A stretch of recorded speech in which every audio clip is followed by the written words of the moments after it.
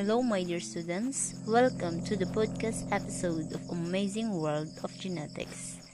Today, I am your teacher, Ronaldin C. Sadak from Lubon National High School. Fasten your seatbelt and enjoy our genetics exploring experiences as you learn new insights today.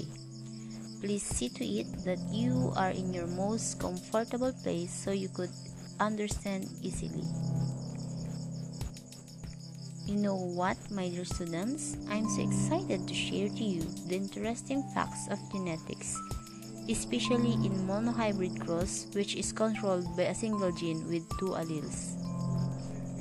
Before we formally start, I want you to observe your hairline. There are two genes of hairline, the straight hairline and widow's peak hairline. A straight hairline follows the top edge of the forehead without any dips or bands, while widow's peak hairline generally features sharp point or downward V-shape at the center of forehead. Von Navarro exhibits widow's peak hairline, while Ann Curtis exhibits straight hairline. Now that you have already an idea about the two contrasting traits in hairline, this time, I want you to identify your own hairline. To whom did you inherit the type of hairline? Is it from your mother or from your father?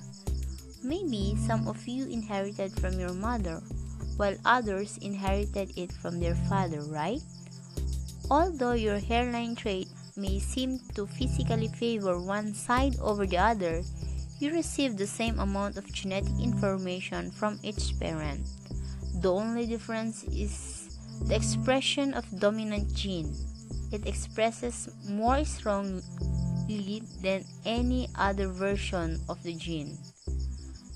In the case of the hairline, widow's peak is dominant over straight hairline. Some human traits have simple inheritance pattern, like traits that Gregor Mendel studied in pea plants. Traits are passed from parents to offspring by having a copy of the alleles of a specific trait, one from the father and one from the mother.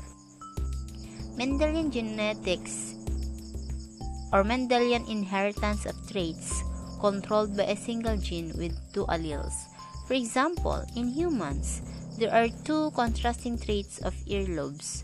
One is described as free earlobe, while the other one is attached earlobe. Free earlobe hangs down below or detached from the skin, while the attached earlobe connected directly to the skin. Another example is the shape of face. One trait is oval shape, while the other one is round shape. Can you give other examples of two contrasting traits that exist in humans? Excellent! I know you might answer me right now. There are steps in solving monohybrid cross. First step: draw a box and divide with 4 squares. This square is known as Punnett square. These squares represent the possible offspring. Second step: determine the genotypes of the parents. Place the alleles for the genotypes of the parents on each side. Use the first letter of the dominant trait in the representation of alleles. Third step: distribute the first parental genotype in the upper side of the box and the second parental in the right side of the box. After distributing, fill in the squares by simply putting together the genotypes. Fill in the first horizontal boxes, then proceed to the second horizontal boxes. Or in other way around, you can fill in the boxes vertically. It's up to you which do you prefer to use. You will just come up with the same result.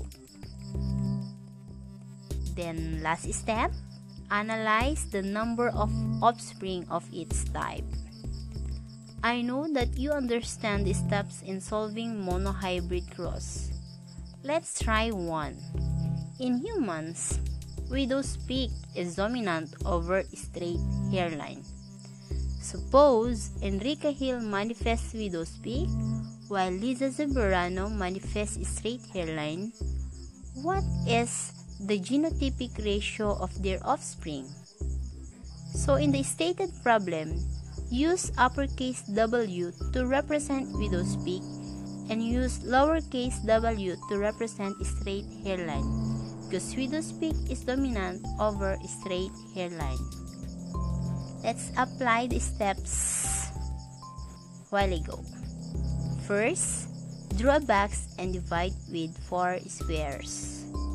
Second, determine the genotypes of the parents. In the stated problem, use 2 capital letter W to represent the allele of Enrique Hill, while use 2 small w to represent the allele for Liza Soberano. Third step, distribute the first parental genotypes, which is 2 capital letter W, in the upper side of the box, and second parental in the right side, which is 2 small letter w on the right side of the box. Fourth step, fill in the squares by simply putting together the genotypes. So the expected alleles inside the box are 4 sets of uppercase W and lowercase w. Therefore, the genotype is 4 big W and small w. Now, we are going to have a question and answer portion. I'll give you a monohybrid problem and predict the genotype of the offspring. I'll give you 1 minute to solve the problem. Please don't cheat yourself. Here we go. Problem number 1.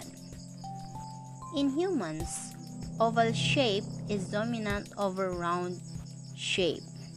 Suppose Gerald Anderson manifests oval shape, uppercase O or 2 big OO, while Julia Barreto manifests round shape, lowercase o or 2 small case o. What is the genotypic ratio of their offspring?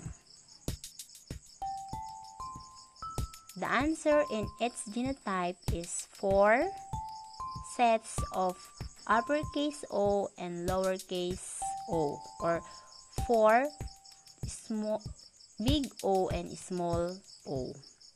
Now you are ready. Get your pen and paper and answer the following questions. In humans, free earlobe is dominant over attached earlobe.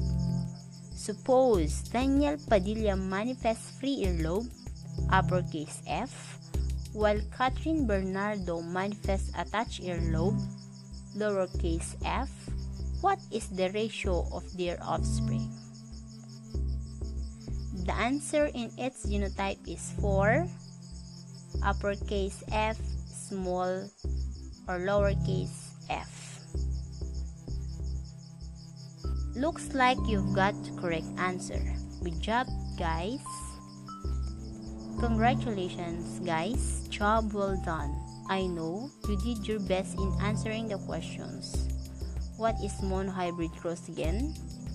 It is a genetic cross involving one set of traits.